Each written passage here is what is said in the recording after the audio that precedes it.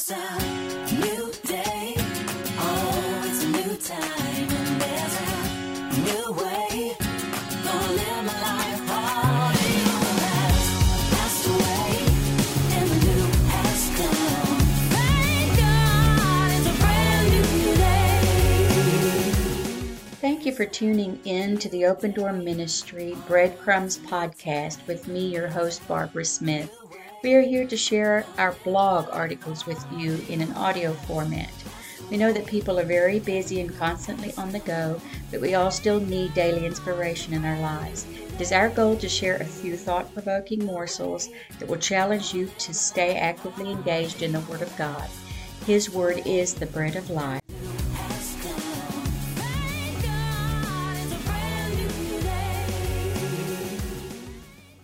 The 10 D's for the Unborn by Barbara Smith. There are many analogies and correlations made in Scripture between the spiritual and the natural aspects of life. God does this for our benefit, as He did when He came to earth robed in the man Christ Jesus. He told His disciples parables. These were earthly stories that had a deeper and heavenly meaning. He did this because He wants us to succeed in our lives in every way. He is our biggest cheerleader. He wants us to understand Him and grow and mature in our relationship with Him. He is not standing with a baseball bat in His hand waiting to hit us over the head at every wrong move we make. We know this because John gave us the nutshell explanation in 1 John 4 verse 8. He that loveth not knows not God, for God is love. We will focus on one correlation for the sake of this short study. The reason for the name of this article is because we will start out our walk with the Lord as unborn. The church, being the mother, those already born again, will share the Word of God with us. We will respond to the Word, and subsequently, if we accept by faith what we have heard, we will go through the birthing experience as they did that is spoken of in John 3. Once this happens, we are nurtured by the church and begin to mature and grow in the Lord until, you guessed it, we become spiritual mothers also, and the cycle of life continues as such. Philippians 1 verse 6 states, being confident of this very thing, that He which hath begun a good work in you will perform it until the day of Jesus Christ. It is a simple concept if we stop and take a moment to contemplate it. Here are a few simple words of admonishment to the mother, aka the church. Do not abort your unborn. Do not try to make them crawl before they are born, or walk before they can crawl. Do not try to give them a steak before they have teeth to chew it with, or try to make them a mother before they are even born. In Matthew 18 verses 3 through 6, Jesus told His disciples, Verily I say unto you, except ye be converted, and become as little children, ye shall not enter into the kingdom of heaven. Whosoever therefore shall humble himself as this little child, the same is greatest in the kingdom of heaven. And whoso shall receive one such little child in my name,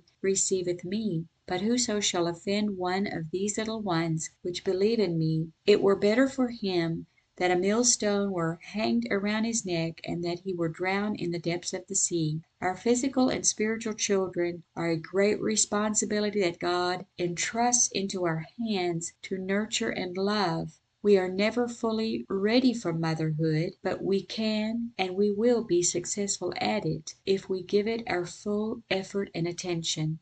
To the unborn, I would like to say that living for God is not complicated either, though many would make it seem this way. This small article is to admonish those who have not been born yet, to let them know it is worth it. No, the mother may not be ready for everything that is coming her way, and is far from perfect, but she has so much love to give that you will not regret your decision. 1 Peter 2 through 3 says, As newborn babes desire the sincere milk of the word, that ye may grow thereby, if so ye have tasted that the Lord is gracious. As we grow in knowledge of the word, we start to turn our eyes from the mother, aka the church, and begin building a personal relationship with the Father, aka who is God, who will become our all in all. Here are 10 directives that could help you in your new journey.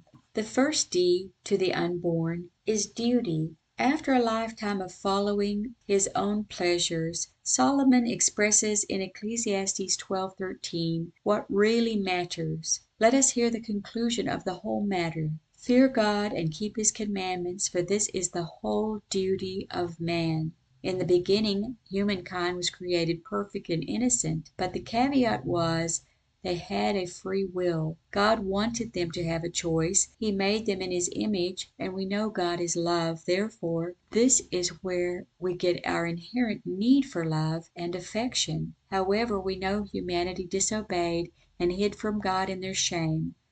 From that point to now, the quest to come back into our relationship with him began. Romans 3:23 and 5:12 tells us, "For all have sinned and come short of the glory of God. Wherefore, as by one man sin entered into the world, and death by sin, and so death passed unto all men, for all have sinned." But Romans 6 verse 23 and 5:19 shines a light on hope. For the wages of sin is death, but the gift of God is eternal life through Jesus Christ our Lord. For as by one man's disobedience many were made sinners, so by the obedience of one shall many be made righteous.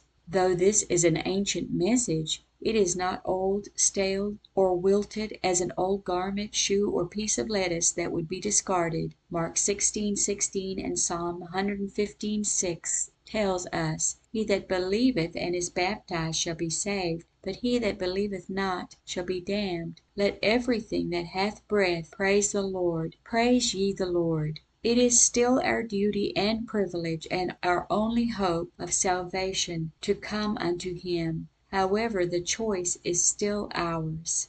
The second D is decision. Once we have heard the gospel, the good news of Jesus Christ, we must decide what we will do with it. The truth of God's word demands a response, whether affirmative or negative. This fact is substantiated in Scripture repeatedly. Joshua told God's people in Joshua 24:15, "And if it seem evil unto you to serve the Lord, choose ye this day whom ye will serve, whether the gods which your fathers served that were on the other side of the flood, or the gods of the Amorites, in whose land ye dwell. But as for me and my house, we will serve the Lord." When Nicodemus came to Jesus in John 3, wanting to get some direction from God, in Jesus' response there was an action needed to see or enter the kingdom of God and or of heaven. The reaction of the hearers to Peter's sermon, as seen in Acts 2 verse 37 was, "Now when they heard this, they were pricked in their hearts, and said unto Peter and to the rest of the apostles, Men and brethren, what shall we do?" Not everyone makes the right choice. We see in Genesis 6 and 7 that the people had around 120 years to decide to enter the ark, but when the flood came, no one went in except Noah's family. Though this was a response, it turned out to be a catastrophic choice. In the selfsame day entered Noah and Shem and Ham and Japheth, the sons of Noah, and Noah's wife and the 3 wives of his sons with them, into the ark, and they went in unto Noah into the ark, 2 and 2 of all flesh. And the Lord shut him in, and the flood was 40 days upon the earth, and the waters increased and bare up the ark, and it was lifted up above the earth, and all flesh died that moved upon the earth. In his second letter to his son in the Lord, Timothy, Paul wrote, "Do thy diligence to come shortly unto me, for Demas hath forsaken me, having loved this present world." Demas had apparently become a Christian and then made a decision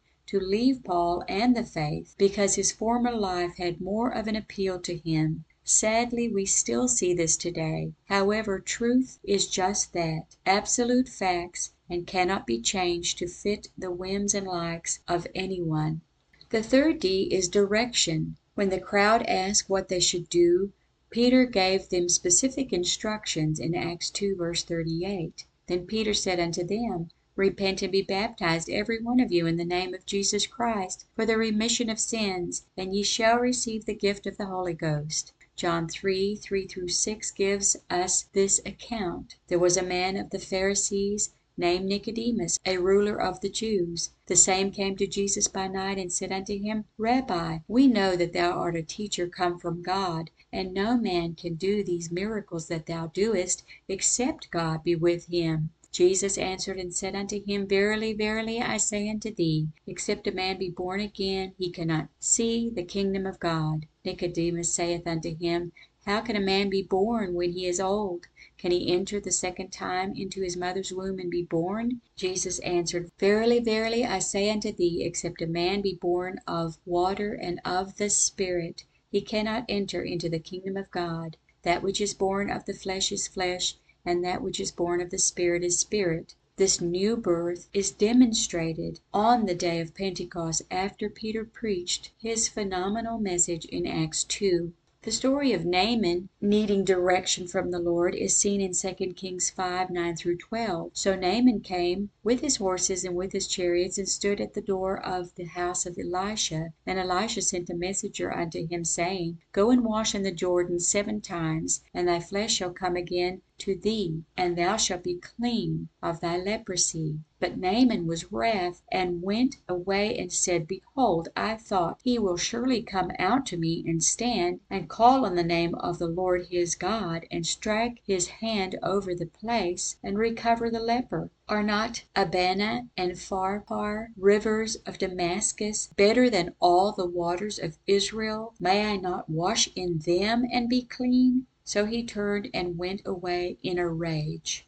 Naaman wanted direction and healing, but he was insulted by the messenger of God, Elisha's methods, and he did not like the message, Go and wash in the Jordan, and he thought that he could have produced a much better idea. He left angry and still with leprosy. Embarrassment and pride can get in the way of our healing and finding direction from the Lord, and can lead us to taking wrong paths. Isaiah 55:9 tells us, For as the heavens are higher than the earth, so are my ways higher than your ways, and my thoughts higher than your thoughts.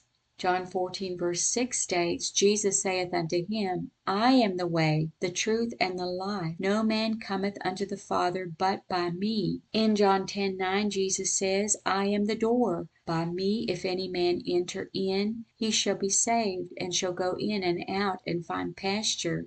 Jesus is the way, and he is the door. When God gives direction, it is not negotiable. Yet he always has our best interest in mind, because we are his children. The fourth D to the unborn is for demonstration. The way for us to show we believe and we trust God is through action. James 2:17 says, Even so faith, if it hath not works, is dead, being alone. When it comes to salvation, we can read in Acts 2, Acts 8, Acts 10, and more, that once they heard the word, they acted upon it and obeyed. What happened to Naaman? Did he persuade God to change his mind? The rest of Naaman's story has a wonderful ending, as we see in the subsequent verses. And Naaman's servants came near and spake unto him and said, My father, if the prophet had bid thee to go and do some great thing, wouldest thou not have done it? How much rather then, when he saith to thee, Wash and be clean? Then went he down and dipped himself 7 times in Jordan,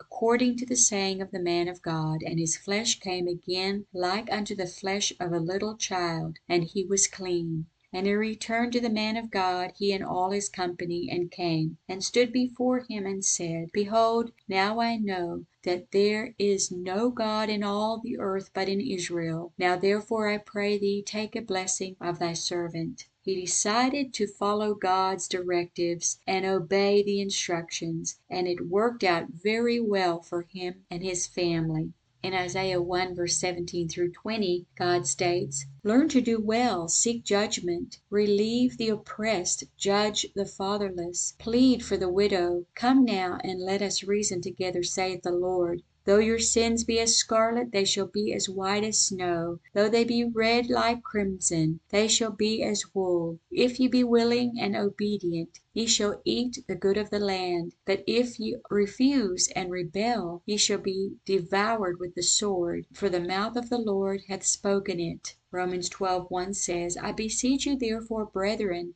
by the mercies of God, that ye present your bodies a living sacrifice, holy, acceptable unto God, which is your reasonable service. God works on a covenant basis. If we do this or that, He will keep His end of the bargain, and keep and lead and direct us and heal us as He did for Naaman. Now, since this is quite a lengthy article, I have decided to give you the remaining D's for the unborn next week, so be sure to tune in. However, don't forget that God always wants the best for you. He is in your corner. He's got your back. Living for Him is not difficult, because He will walk right there beside you, and if you fall, He will pick you back up. Recapping on the first 4 D's, remember, it is the duty of humanity to serve Him. So make the right decisions, and He will give you direction along the way. And you can demonstrate your faith by your obedience to His voice daily. God bless you all today. It's a new day. Oh, it's a new time. And there's a new way. Thanks for joining us today. We trust you have been nourished and blessed. Always remember the Lord is faithful and His mercies are new every morning. Until next time, God bless.